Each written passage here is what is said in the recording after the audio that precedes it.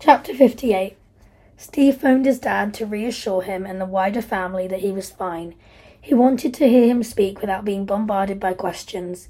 He could rely on his old man. Steve just wasn't willing to relive the details of his horror.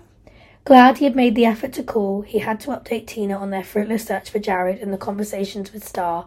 Despite the searches the team had made, there was no news, and it was time to assume he was lost to the disaster.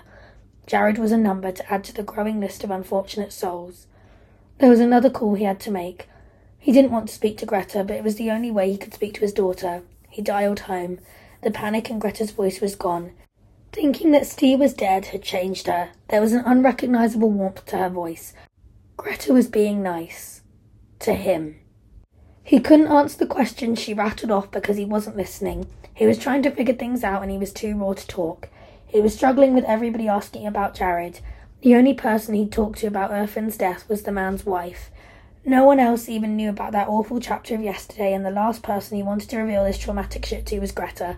He had no words for her and shut down her attempts to engage him. He just wanted to talk to his little girl. Jared is gone. I'll be home as soon as I can. There's nothing for me here anymore, Greta. I can't talk about it. Please just put Amy on. He sat on his bed, acknowledging that for the first time he had actually said the words, Jared is gone.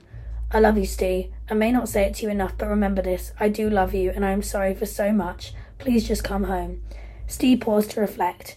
Nothing had changed with the events of recent days, even with this new display of affection. He could not give her anything in return. He was devoid. Greta waited for a response, and when none came, she put their daughter on. Steve smiled with joy for the first time since before the disaster.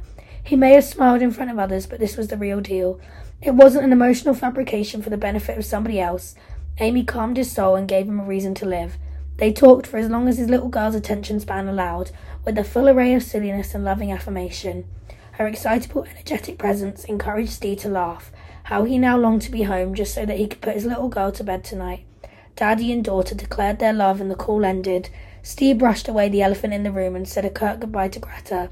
It was 36 hours since he had slept, and he lumbered to the bed, falling into the deepest sleep of his life.